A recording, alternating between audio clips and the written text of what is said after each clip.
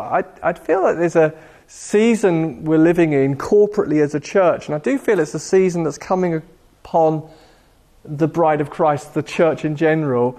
There's a greater sense of confidence coming on the church. Hallelujah. And a greater sense of boldness and confidence in our identity and the prophetic promises in the church. It's like people are getting fire in their eyes, believing that what Jesus says he wants to build, he really does want to build. And I wanted to look at the story of David and Goliath, because I feel like there's lots of lessons in it, but I want to focus on 6 lessons that the story of David and Goliath has in terms of how to navigate and walk in a new season of confidence and corporate boldness. 6 lessons about actually embracing a season and walking in a season. And so if you've got a Bible, we're going to be grabbing particular verses out of 1 Samuel chapter 17. The first lesson is, even when there's a new season of confidence and boldness that Holy Spirit draws the church into, even when there's a new season of trusting God at a higher level or believing his prophetic promises in a deeper way, there is still a battle. And the first verse I want to draw your attention to is in 1 Samuel 17 and verse 8. So for those of you who don't know the story, this is about a war moment between Israel and the Philistines. And instead of the two armies just going head to head in a battle, the Philistines are saying, no one can really beat our champion Goliath. But if anybody can beat Goliath, who's this massive warrior man, if anybody can beat this man, then you've beaten all of us. And so every day for 40 days, this massive man comes out and kind of mocks the armies of Israel. And it says in verse 8, Goliath stood and shouted at the ranks of Israel. And then it goes down in verse 10, this day, he says, I defy the armies of Israel. Give me a man and let us fight each other.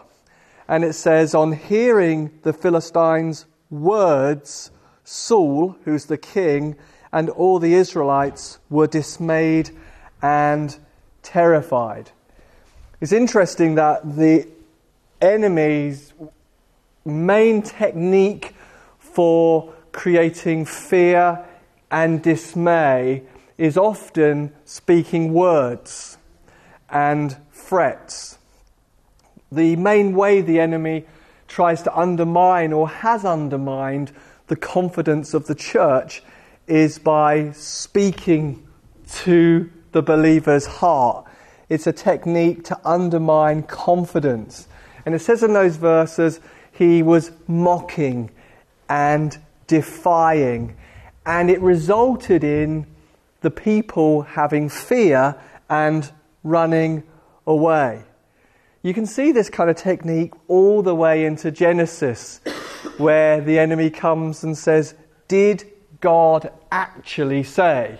They're just words that cause Adam and Eve to question the goodness of God, to question their identity, to question their calling, and to question the truth of what God has said. Did God actually say?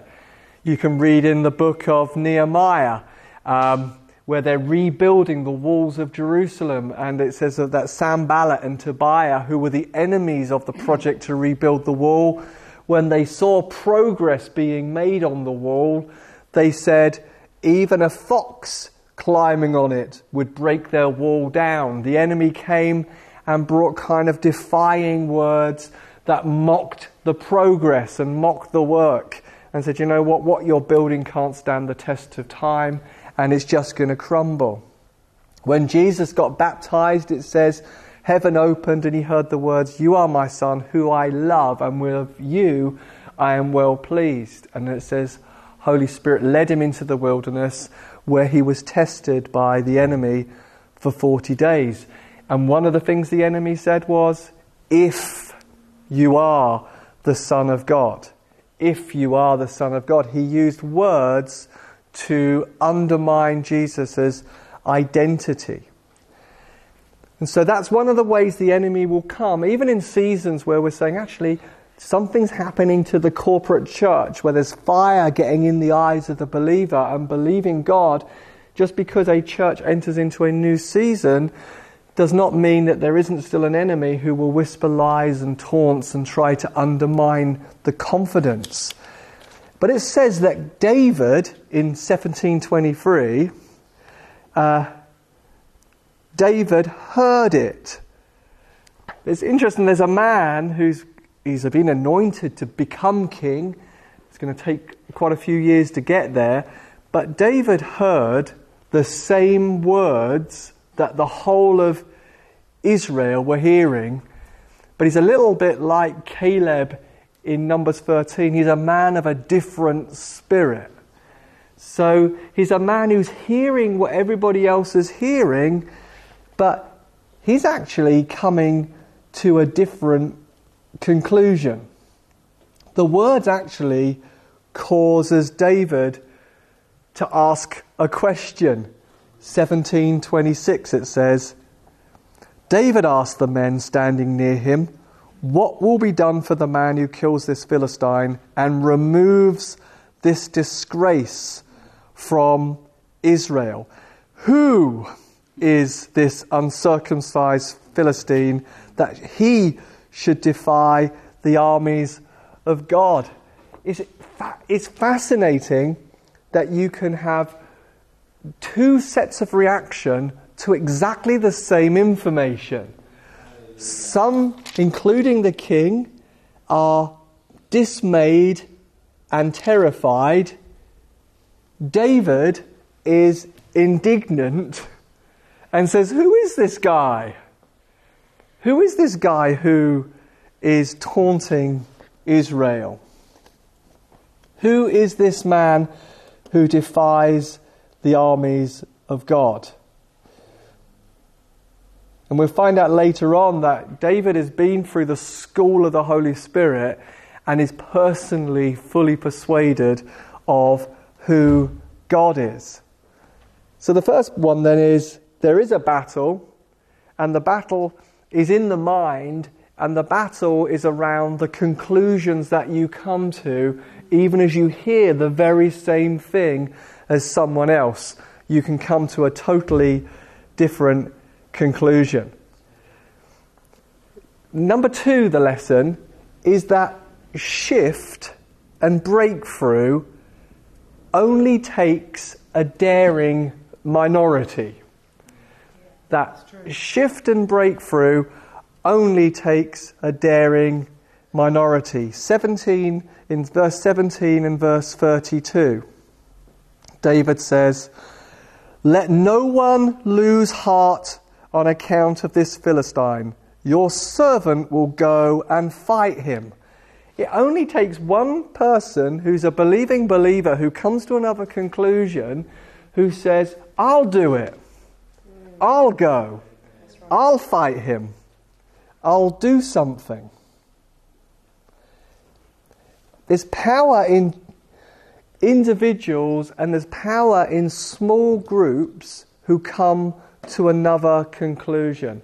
Individuals can lift whole communities up. Hallelujah. Small groups of people who get fire in their eyes and start believing can lift a whole community up to new and fresh impossibilities. It only takes one or two people to say, I will go, I will fight, I'll do something. You can see that through the history of humanity. It's daring minorities who change culture. It's daring minorities in the civil rights movement in America. Somebody who says, you know what, I'm not moving on the bus. One person. Yes. One incredibly unlikely girl who says, no, I'm not moving. This is shifting, this is changing. Who does a moment of courageous obedience. Daring minorities change things.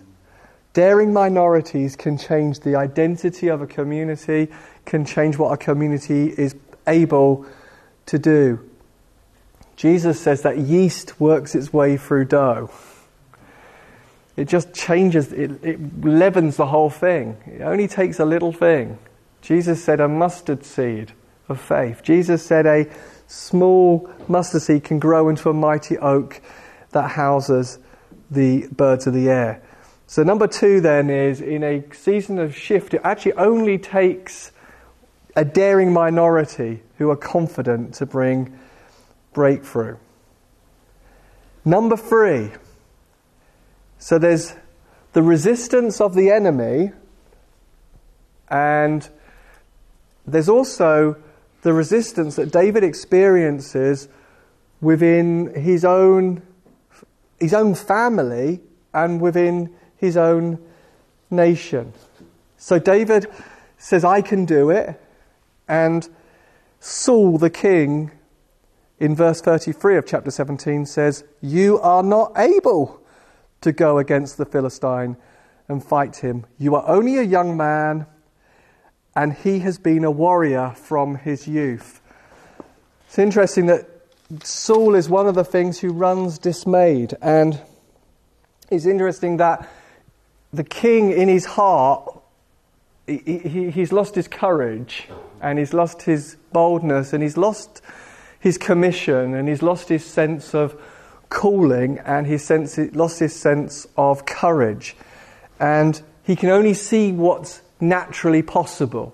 That he sees Goliath as a warrior who's been trained, and he sees David, a young man who hasn't got military training, and he comes to the conclusion, you are not able. You are not able. And his family accused David. In verse 28, his family says, why have you come down here?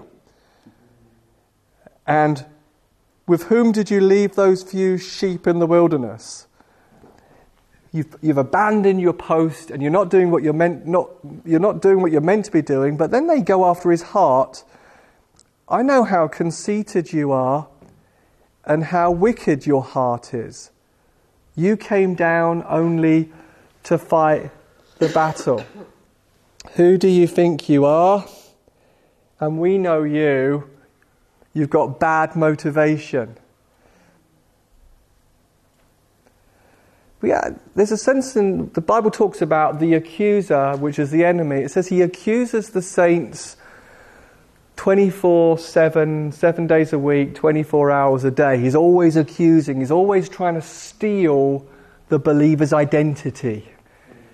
And there's something powerful here about seeing one another after the Spirit, after the prophetic identity. Paul says to Timothy in 1 Timothy 1:18, fight according to the prophetic promises that you have. And there's something important as a local church, as different people, maybe unlikely people, suddenly are saying, I will go and fight, that we don't look on and say like King Saul, you're not able to, you're only young, or it's not possible. Do you remember the guy in the Gadarenes, the guy who got delivered from all those demonic? Yeah. I mean, he's in his right mind and he goes and evangelizes a whole region. I mean, he's got no history or no experience, and immediately he's off doing the stuff. So what am I saying? I'm saying that when people rise up, and they will rise up, say, well, you know what, we can take this, that we're not quick to say, no, actually, you're just young, you can't do it. And that we guard against any kind of accusatory thing about one another that might be like suspicion of one another. Or that you've got selfish ambition, or you're vain, or you're conceited, or you're thinking too much of yourself. But to step back and say, hey, Holy Spirit's probably on them. They're part of us rising to a new level in the community. They're part of raising us up to new possibilities. The interesting thing is, David doesn't back down or lose confidence. Because, hey, maybe King Saul is just speaking pastorally. Maybe he just wants to protect David from getting killed and getting everybody into a mess. But David doesn't lose heart. 17:36, it says, or starting at 34, he talks about his job, he talks about his experience, he talks about what he has done with God. When a lion or a bear came and carried off a sheep from the flock, I went after it, struck it and rescued the sheep from its mouth. When it turned on me, I seized it by its hair and I killed it. Your servant, so he's telling him about his history. He's telling Saul about his private history. He's telling Saul about his faithfulness in the hidden place. He's saying, Saul, don't worry, okay? Don't worry. I know I only look young, but I've killed both the lion and the bear, and this uncircumcised Philistine will be like one of them, because he has defied the armies of the living God. The Lord who rescued me from the paw of the lion and the paw of the bear will rescue me from the hand of the Philistine. Amen. So David is saying, look, God uses everything and wastes nothing. He's saying, look, I've got confidence and courage to say I'm going to go and fight him, because in my private walk with God, in my private testimonies, in my private experience, I've seen God rescue me from the poor, and he will rescue me from this Philistine too. This will be like one of them. It's like his private history has created in him a wellspring of courage, confidence, faith and boldness, and has set him up. And that links to number 5, which is, if number 4 was, God uses everything and he wastes nothing. So you might be in situations right now that you think this is absolutely unrelated to where God's promised to take me and what he's promised to do in me. God is the one who uses everything and wastes nothing. That David had learned something with the sheep that set him up for this amazing moment with Goliath. That God is teaching you sometimes, and you think, this is nowhere where I want to be. I'm doing a job I hate in a situation I don't want to be in. And it's actually, God is doing something right now that is setting you up. Number 5, there are no overnight sensations in the kingdom of God. There are no overnight successes in the kingdom of God. That secret faithfulness, what's done in the secret place, when no one is looking and no one sees it and no one is clapping and there's no public, is what sets you up for the public victory. It was something about David's tenacity and faithfulness with looking after the sheep that belonged, I guess, to his family, and being faithful with that set him up for the public victory. It was his courage to look after the resources that he was asked to look after. So in that, we just cannot underestimate and we cannot overestimate the value of secret faithfulness. You have no idea where it will take you and what God will do with things that you're working on in private. And number 6, the final one, that David clearly has this personal, individual confidence and conviction that's grown in a very personal discipleship with God.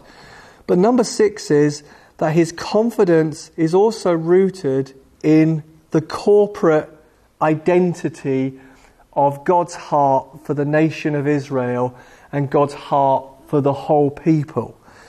That he has personal conviction and he has personal connection with God, but he also has this confidence that God is going to do something because of God's covenant and promise and commitment to the people as a whole. That David has what we could call an us mindset, So chapter 17 and verse 47, it says, in 46 it says, and the whole world will know there is a God in Israel. All those gathered here will know that it is not by the sword or spear that the Lord saves. The battle is the Lord's, and he will give all of you, in other words, all of you, Goliath, into our hands. So there's a mix here between I will go and fight. Yeah, I will go and fight. I've got a story, I've got history, I've got courage. But there's also a confidence in that what I am doing is for us and our victory. He's going to give all of him into all of our hands. That who is this who defies the armies of God? Who is this that is mocking the people of God? And so David's passion is for the restoration and the raising up of the dignity of the whole nation. It's like Nehemiah when he hears about what had happened to Jerusalem. This is what God put on my heart to do for Jerusalem. It was for the whole. There's an individual response, but the individual response is actually for the restoration of, first of all, the glory of God and the renown of God, but also for the lifting up of the whole. So it's like Jesus, he said, I will build my church, ecclesia, men and women who are added to his body, who have been called out and added to a body. I'm going to build that, and the gates of hell will not stand my church, the advance of my church. That God is building a people, a bride, a community, a called out group of men and women. Ephesians says that the manifold, the various multicoloured wisdom of God should be made known, and it's going to be made known by the church. So it's being made known by the community. So in other words, in the body and in the church, there are different ones who have different gifts and different anointings and different measures of faith, and different ones at different times will stand up and say, let me at that, I want to fight. When that person goes and fights, whether it's on their own or with a group of people, and they bring advancement, that advancement is always on behalf of the family and always on behalf of the whole church. So we're a body, and individual confidence, gifting, and individual anointing and momentum is always on behalf of the whole. So as one person gets a breakthrough, as one person has a victory, as one person steps out into faith, the result of that, when it's an us mindset, is that the whole body gets more momentum and more speed. Because it's like a push on a train. You know, like when I've never done this, but I've not done it with a train, but you know when you're trying to help someone whose car has broken down, and a few of you get behind it, and you give it a few shoves, and it just doesn't move, and then somebody gives it a shove, and suddenly the whole car begins to move. And there's like might be 3 of you pushing the car, and you think, whose shove was it that got the car moving? I think, no idea.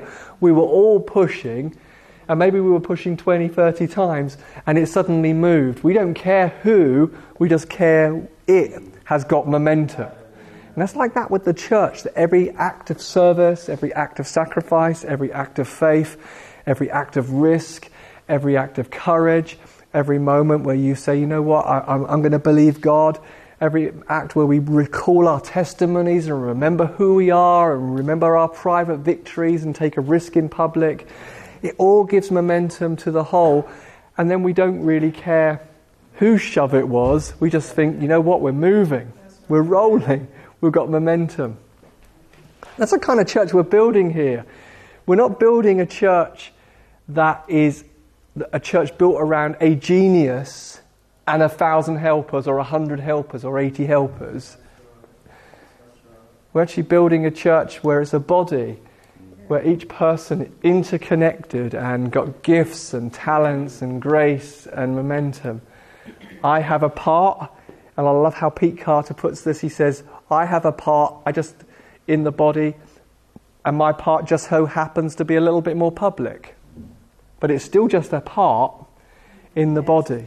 It's still just a part in, as it were, the organism. It's still just a part in how this thing works. So we're not about building an idea of a ministry with 100 helpers. We're building the dynamic of a whole community that gets momentum from each person playing its part.